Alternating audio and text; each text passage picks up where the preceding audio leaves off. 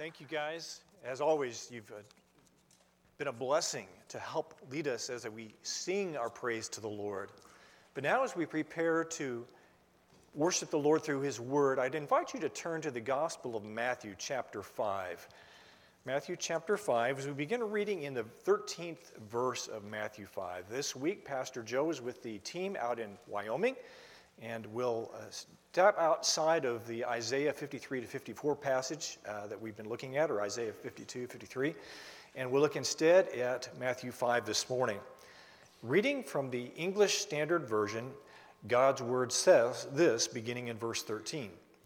"You are the salt of the earth. But if salt has lost its taste, how shall its saltiness be restored? It is no longer good for anything except to be thrown out and trampled under people's feet. You are the light of the world.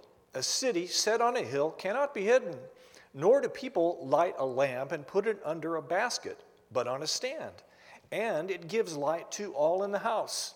In the same way, let your light shine before others, so that they may see your good works and give glory to your Father who is in heaven." Amen. Please be seated. Let's pray.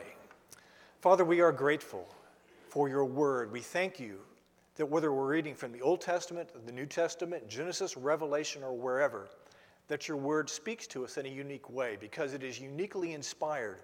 Though it was written through the hands of man, your Spirit guided them, and you've given us something that is from you, and therefore it's authoritative. We thank you too, Lord, that your word is clear. You've put it in languages of people and used words that we can understand. And you've made it clear to us, and you've granted us grace that we can hear a message from you, and we can even see it and hear it today. And each day that you've given us the opportunity to open your word. We thank you too, Lord, that we must hear from you. It's necessary that we hear from you. And so, Lord, we rejoice that you've communicated with us. You did not just create the earth and set it spinning and go away and let us figure things out on our own. We rejoice in that. And we rejoice, Lord, in the sufficiency of your word as well. For you've given us a word from you that we can hold in our hands.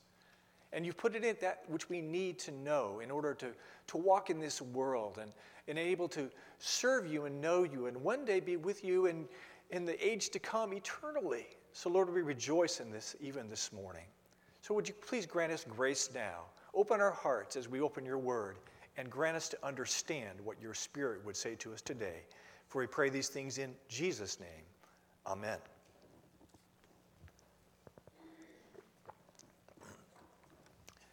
As I was contemplating this scripture that is set before us this week, something came to mind, and that was I began to contemplate what I would consider, at least in my opinion, probably what is the saddest scripture in all of the Bible, the saddest verse. And to look at it, we're going to have to look for just one moment at another part of the Gospel of Matthew.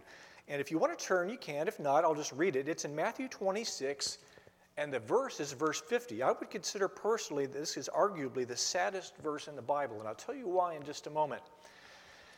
Here's what it says, and I'm reading out of the ESV, and depending upon what your version is, it may say either, Jesus said to him, "Friend, do what you have come to do," or it may say, "Friend, why are you here?" Either way is the translation of the same Greek words, which get to the motive. What is it that Judas is coming to Jesus for that moment? And of course, we know what happened. That is, this is the description of when Jesus was in the Garden of Gethsemane and Judas came. And when Judas came, Jesus looked at him, called him friend, and either said, "Do what you came to do," or "Friend, why are you here?" Either way gets to do with why. What was Judas's purpose? What was his motivation? And sadly, he betrayed the Lord that night. But praise be to God, even in man's worst things, man's worst motives and actions, the Lord can bring goodness from it. And in this case, he used it to bring about the death of the Lord Jesus, which would be the atoning sacrifice for his people. But nevertheless, it's sad because Judas, being one of Jesus' 12 apostles, betrayed him, a professed believer. Now back to Matthew chapter 5. And this is why I think this is such an appropriate thing to consider this morning to help frame what we're to look at. For Matthew chapter 5, what we've just read, is part of what is called the Sermon on the Mount. It's something that Jesus preached, and I want to see just for a moment to understand to whom this word was given originally. And it tells us in Matthew chapter 5, verses 1 and 2, it says, seeing the crowds, Jesus had a lot of people who were following him during his earthly ministry. It says he went up on the mountain, and when he sat down, look who came. His disciples came to him. And he opened his mouth and taught them. So the Sermon on the Mount, though there was a large crowd in attendance, Jesus was directing his words to his disciples. And guess who was among those disciples that day? The same Judas who would later show up in the garden, and Jesus would say, friend, do what you came to do. What was your motive? Or why are you here? What is your motive? What is it that your purpose is? What is your purpose? Sadly, Judas showed that his purpose was for something other than what the Lord gave him the instructions to do in the scripture we just read. For Jesus told his disciples that day, you are the salt of the earth. And he also told them, you are the light of the world. And that what they were to do was to be intended to glorify the Father. And that wasn't Judas's intention on that day. There were 11 other faithful apostles there that day, though, who did pay attention. There were other disciples too. When he says disciples, he's not just talking about the 12, but he's talking about the whole body of disciples who were present. And guess to whom this is addressed today as well? It's addressed to the disciples of Jesus today as well. And I think it's fitting that we would ask the same question that the Lord asked that day, or the same challenge that he posed that day in the Garden of Gethsemane. Why are you here? What is it that you have come to do? Not just today, not just in this moment, but in life. Why are you here? And what is it that you're going to do? The Lord Jesus has given us a definition, a purpose in these verses that helps us to understand what a disciple's purpose is. And I'm going to invite you to look with me during the next few moments as we examine this together. First of all, notice with me, if you would please, he says, you are the salt of the earth. And in verse 14, he says, you are the light of the world. I would ask first to consider that the Lord has defined something of the identity of the disciple, the disciple's identity. Notice that Jesus says in both cases, you are. It is not a word of command. He is not saying, you go be. You do this.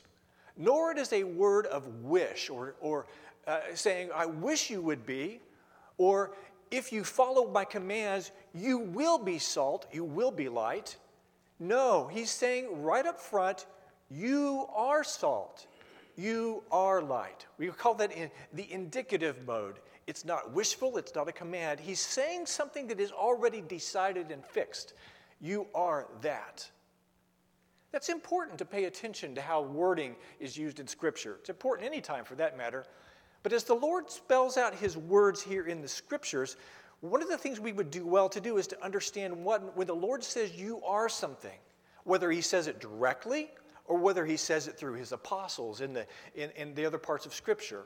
The Lord is conveying certain truths to us, and we need to believe and base our lives on what he said we are. So, for example, one of the things the Scripture tells us in Ephesians 2:8, it says, by grace, and again, this is written to believers, by grace you have been saved. You have been saved. There is a portion of God's saving work that is already done. It's accomplished. There's another way in which we are being sanctified, and that present tense is there. There's another sense in which salvation is yet to come, that would be finally fully coming into his presence.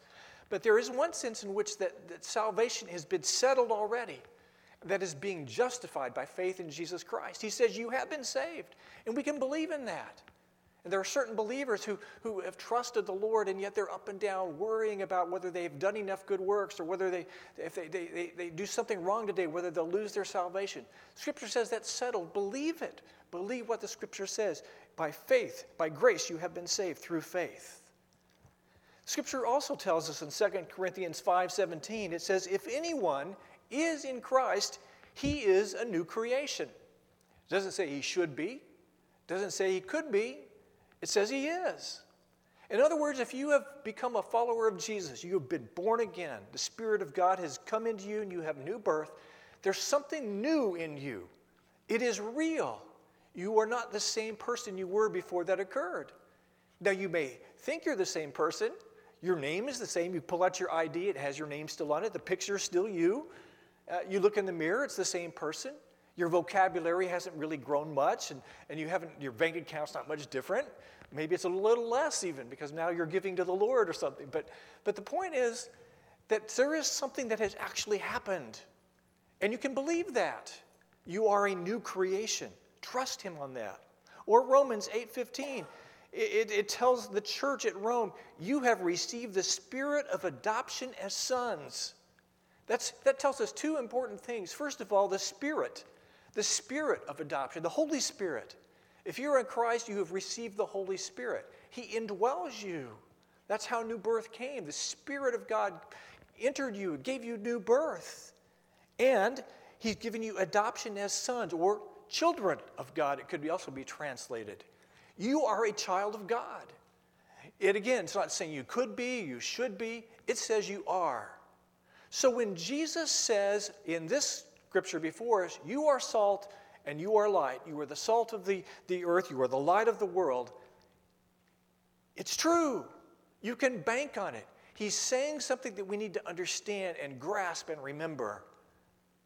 So, we would be kind of crazy, wouldn't we, if there are certain things that we have accepted and we disregarded that. Let's say this morning somebody stood up here and you made the declaration that you are a horse. We would look at you and we would think either you're joking or you're deluded, one or the other.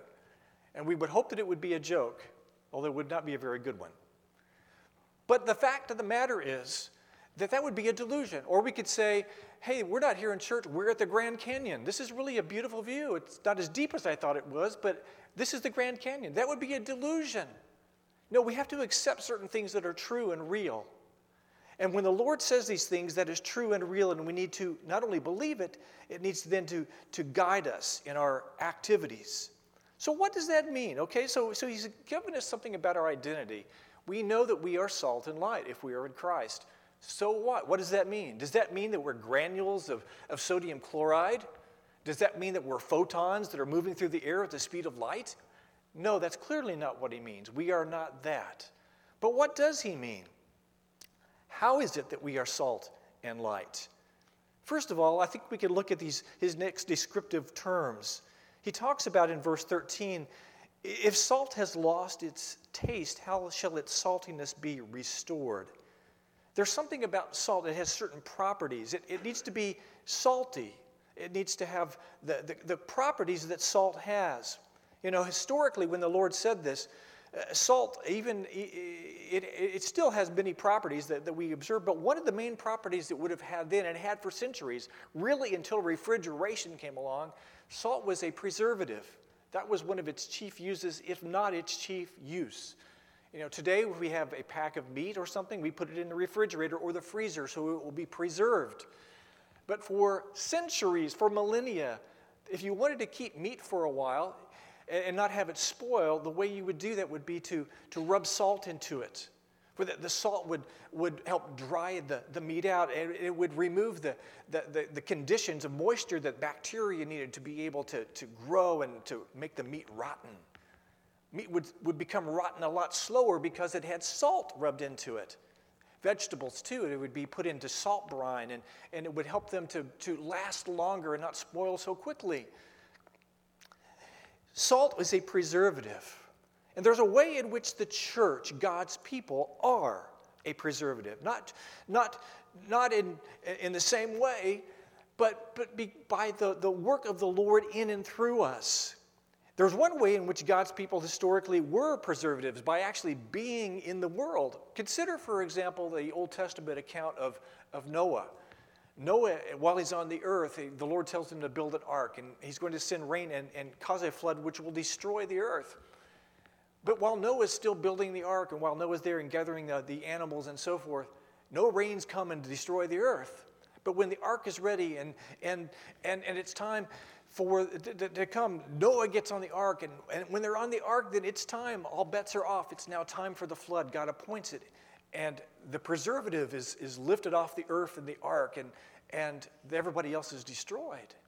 He's been a preservative to that point. Or even Lot, in a little later in the book of Genesis, the Lord is going to destroy the city of Sodom and the other cities in the valley of there around the Jordan. And as he's going to do that, he tells Lot, get out of town. I'm going to destroy Sodom. He has to tell him to get out. And Lot says, well, I don't want to go all the way up into the mountains. I just want to go to another town nearby. And the angel tells him, okay, but I cannot do anything until you get there, so get going. So while Lot was still on his way there was a period of mercy, of preservation. But as soon as he got to the appointed place, judgment fell. So there's a literal sense in which even the presence of these believing people stayed the judgment for a season. But there's an even greater sense in which the church is salt and light. Part of that is because of the church following the teachings of our Lord Jesus. That we, by the way we live, affect society in such a way that it brings about a calming effect. It brings about a goodness and kindness. Many of the laws that we have that are taken for granted come through God's word. Laws against murder, laws against stealing. Many of the things that have transpired have come about through it. The removal of slavery was largely driven in the West, by the church, by believing people who understood that God did not design us for that. That there are many things that the Lord has done through his people as a preservative to give glory to God. There's also a sense in which the ultimate thing that we can do is to bring the gospel. For as the gospel comes into the world, the gospel brings about the preservation of lives eternally. Lives that would otherwise be spoiled and ruined by judgment and by an eternity in hell are saved and preserved eternally for God. Just as salt can preserve meat and it will not spoil, God saves through the gospel. The church is all part of that. We are to be salt, but we're to be salty salt and not to be salt which loses its salinity. That sounds strange to us when we talk about that, because isn't sodium chloride sodium chloride? But at the time this was written, the kind of salt that they used wasn't pure sodium chloride. It would be salt that was taken out of the ground or mined, if you will, and not necessarily in pure form. It might be, the sodium chloride would be adjoined to other granules. And it would be possible for the sodium chloride to leach out, and you still have the granule that was left. And therefore, you would use that salt. You would hope it would preserve, but the meat would spoil. Or you would take that salt that had lost the sodium chloride, and you would use it to try to season food, and the food didn't change in its flavor. And therefore, that kind of salt would be useless. It would be thrown out. And one of the things the Lord tells us here is that salt that has lost its saltiness, how will it be restored? It's no longer good for anything except to be thrown out and trampled under people's feet. That's true of the church as well, or a professing believer. If there is no distinction between the professing believer and the world which the believer is designed to enter and to interact with, something's wrong. If there's no distinction. Scripture talks about a word that we don't use very much anymore, and if we do, we usually use it in a negative way. The word is called holy. Holy. Maybe it's on the front of your Bible. It may say Holy Bible or something like that on the front of it. And we think of holy as being kind of a stuck-up word maybe, or somebody's holier than thou. They think they're all that. They think they're so righteous and special, and they look down their nose at someone. But that's not the way the word was used originally. The word holiness has the idea of being distinct, being different. That distinction can be good or bad. But in the Bible, in the biblical context, it is almost always in a good sense, because it's talking about the holiness, the distinction of God, and by extension, the distinctiveness of God's people from others who are not God's people, people who disregard God's teaching, who are not honoring Him. God has called us to be people of holiness, this distinction which is marked by obedience to and trust in our Lord. And to the degree that we lose that, to the degree that we cave into the world's pressures, to that same degree we're like salt that has leached out the sodium chloride and is no longer useful. Imagine trying to season some food. If you like a little salt on something, eggs, or you like some popcorn with some salt on it, and you dump some substance on it you think is salt and it doesn't change the flavor at all. I'm not buying that salt anymore. But you know what? The world and the portion of the world that is hungering and thirsting for righteousness, who desires something new, something different, they know something's wrong, and they want to find the answer, and the answer is in Jesus Christ. The answer is in God and His Son. And they look around, and here comes a believer, and this believer is so compromised with the world that they don't talk about Jesus. They don't live the life of Jesus before them. And that person who is hungering and thirsting for righteousness finds no help from this person. That's like a useless grain of salt. No use at all. Might as well be thrown out and trampled underfoot by men. The Lord has called us to be like salt that is salty. He's also called us to be like light. He said, you are the light of the world. He doesn't say you should be. If you are in Christ, you have been injected with salinity. You've also been made to be light. When the Holy Spirit indwells you, that light has come into you and you have been illuminated from the time of your new birth. And as we are now in the world, we need to understand and believe that we really are these things. How is it that we are like light? Well, first of all, light illuminates. Where there was no light, you could walk into a dark room, you don't know what's in that room. There might be something in there that you trip over or something that you'll bump into. Might even be somebody in there who will do you harm. But when the room is illuminated, you can see clearly where there might be danger or there might be something that's needed. Christians are like that. We should be living if we are bright light and we're shining as we should. We will be exposing the truth because we base our lives out on the truth of the gospel, the truth of God's word. And as we live that out, the distinction between the life of the follower of Jesus and the life of those who do not follow Jesus should be seen clearly. Not as a holier than thou, looking down the nose, but as somebody just going through life, loving the Lord and loving their neighbors.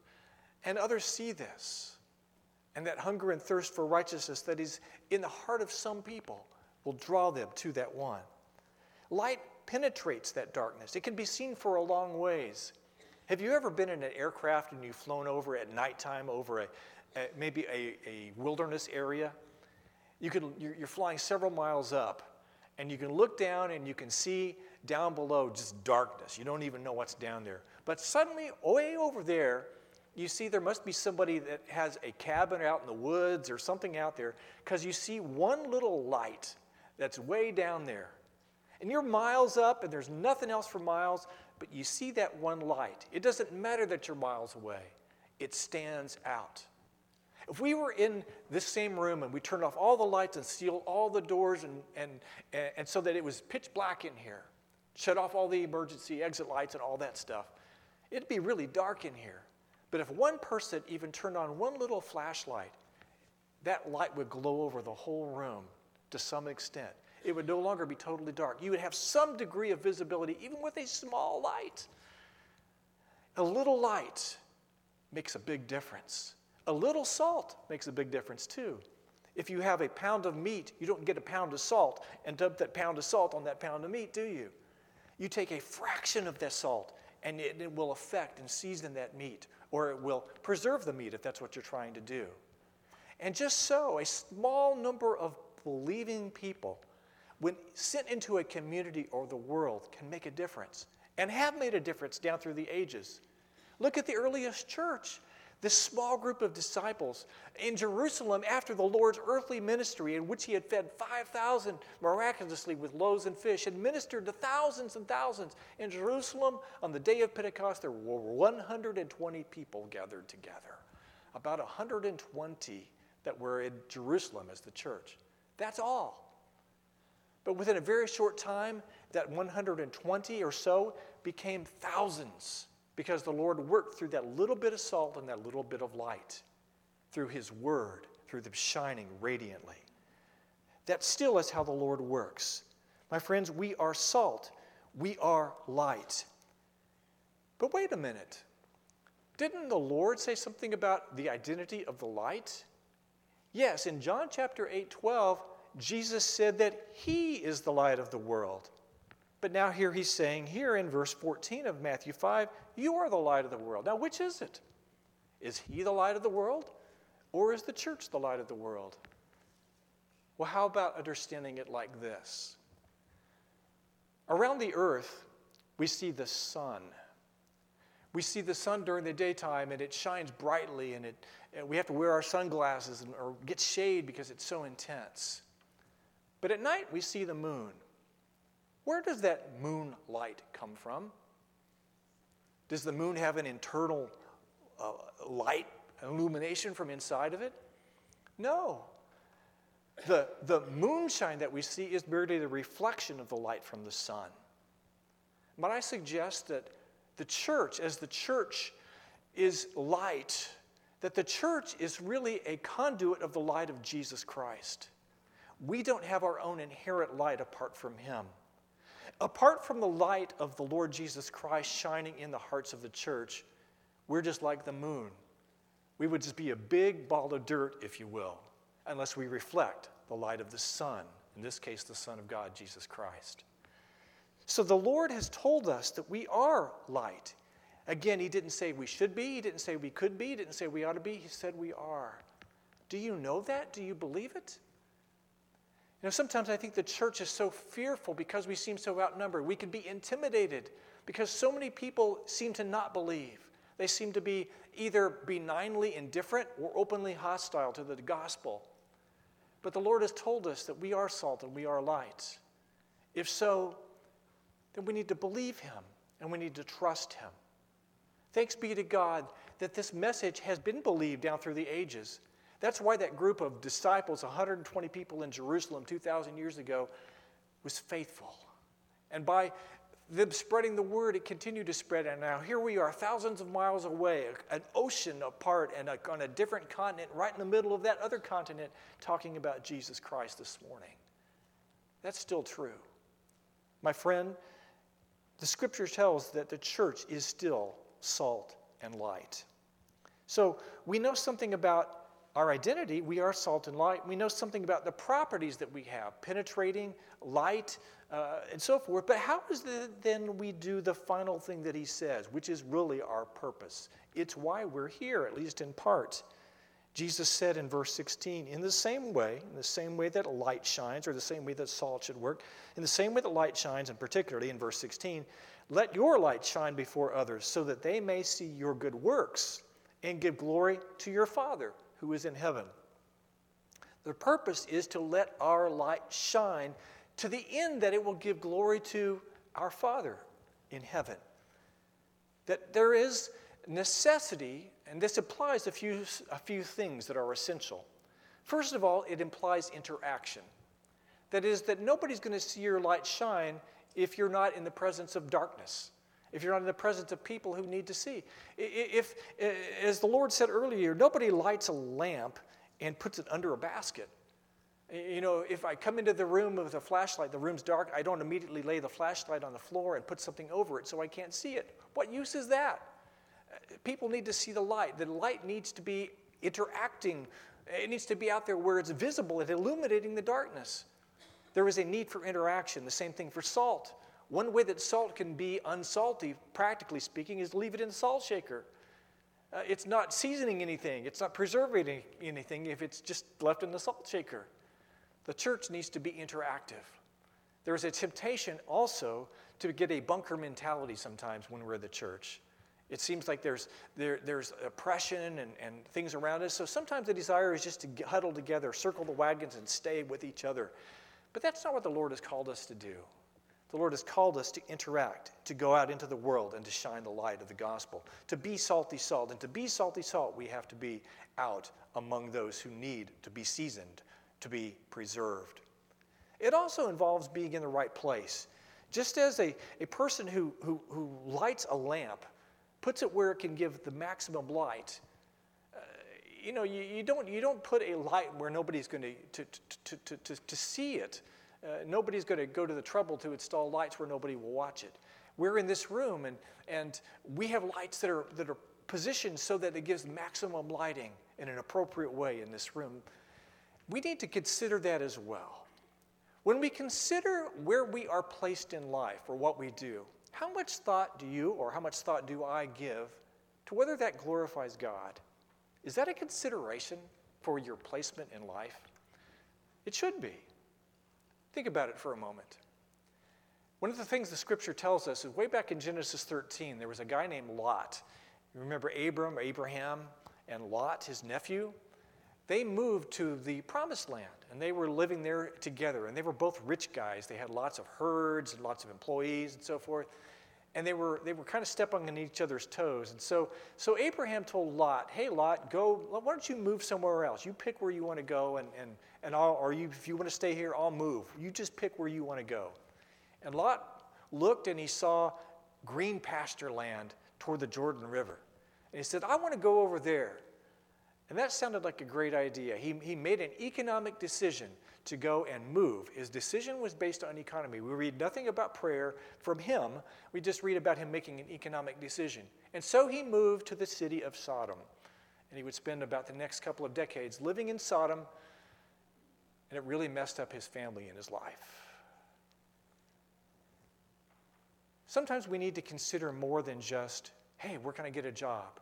Or more than just, hey, what's an advantageous place for me to do something? What would be pleasing to me? What would be pleasurable? We just look down this angle or that angle, and we don't think about the glory of God.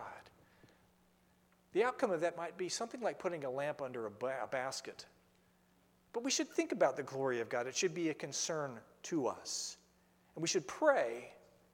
It could be that simple as seeking the Lord in prayer and checking His Word and asking for guidance, walking the way the Father would have us walk. But there's another aspect to this as well. And this is where we have great hope this morning, church. It says that nobody lights a lamp and puts it under a basket but on a stand. If you are a follower of Jesus this morning, guess how you got that condition? Guess how you came to be lit, if you will. You're a lit lamp if you're a follower of Jesus. That was by God's doing. You did not light yourself. And the implication of this verse is that the one who lights the lamp is the one who places it. So guess what? Wherever you are right now, you are placed somewhere so that you can give your light to the glory of God. Now you might be thinking, well, wait a minute. I didn't do what you said earlier. I didn't really pray before I took my present job. I didn't pray to God before I bought my house. I did it out of strictly practical ideas.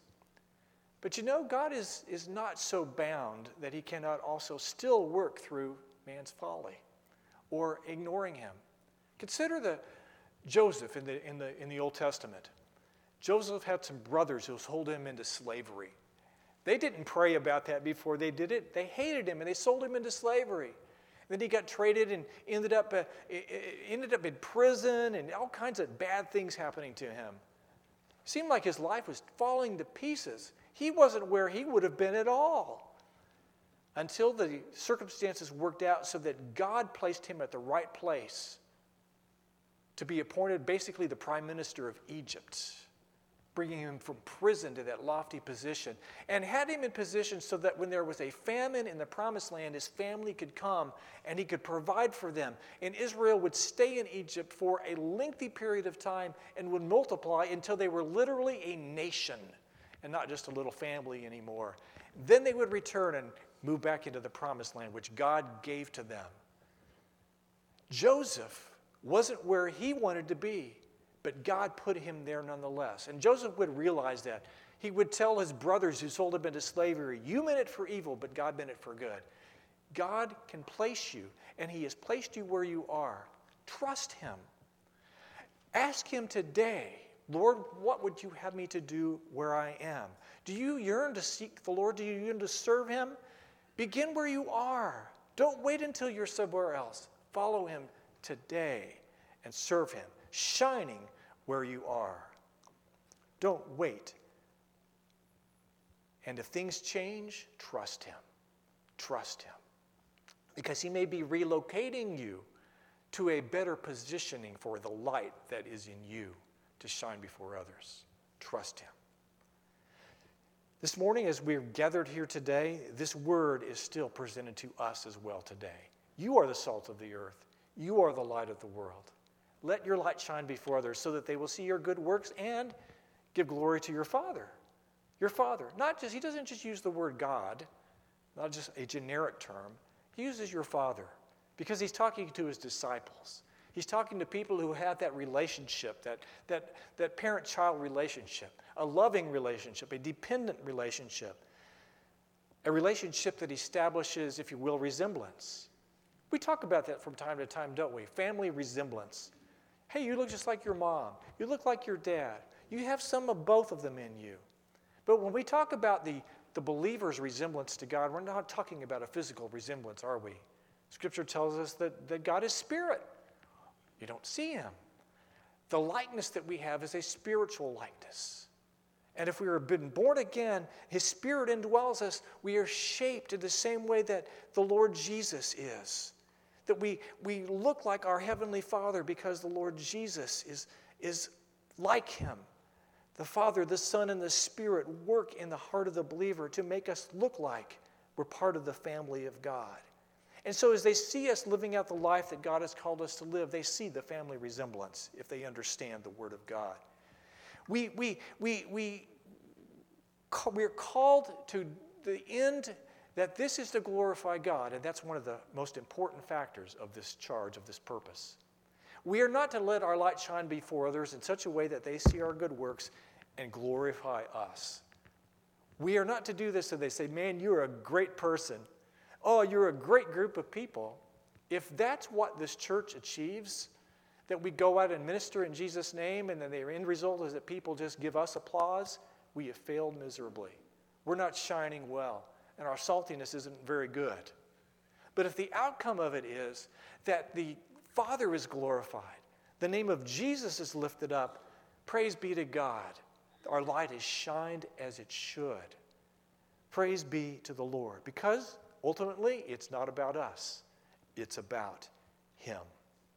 We're to let our light shine through our family resemblance, through the sharing of the Word of God, and by reflecting the life of Jesus Christ, his light through our lives. What is your purpose this morning? Why are you here? May the answer that we give by our actions, as well as by our lips, be better than the answer that Judas gave when the Lord asked him that on the day, or spoke to him on the day when the Lord was arrested. May we be among those who would pay attention, and may we say that our purpose is to let our light shine before others so that they will see our good works and glorify our Father who is in heaven. How do we do that? By depending upon the one who gives us the light. By looking to Jesus, the author of our faith and the perfecter of our faith. Looking to him for the grace to do that. For if we try to do this on our own, if we say, I'm going to clench my fists and grit my teeth and I'm going to let my light shine no matter what, we will fail miserably. But if we look to the Lord and ask him to let his light shine in us, if we look in his word and say, Lord, I trust you, and we walk and deny ourselves and take up our cross and follow Jesus as he grants us the grace to do so, we'll find that our salt is good and salty and our light is shining brightly to his glory. We may not always realize it in this life. Perhaps you feel like your light isn't shining very well, but you're just being faithful to the Lord. Your light is probably shining more brightly than you think. Trust the Lord. On that day when you appear before him, you'll find out. Trust him today, though, and walk shining as the Lord grants you grace. Would you join me in prayer, please? Father, we are grateful for this word. We are grateful that you have told us the purpose of the disciple, that we are to let our light shine before others so that they will see our good works and glorify our Father. Lord, help us to do so. We do not have the strength in ourselves, of ourselves, to do this. We acknowledge that. But Lord, we acknowledge that you have not told us this commandment to torture us. You've not told us this condition to make us feel like we have no hope. But you've told us these things that we might seek to do them and that we would come to you for grace, that we would be vessels of salt and light. Lord, help us to do that. And today, Lord, if there are those here who are hungering and thirsting for righteousness, and they have not yet turned and trusted in the Lord Jesus, may you, Lord, you may be pleased to open their hearts. May they cry out to you, and we know that you will answer the heart that cries out to you, Lord. Help them. Help us that we be faithful to you. Lord, thank you for your mercy to us. We pray these things in Jesus' name. Amen.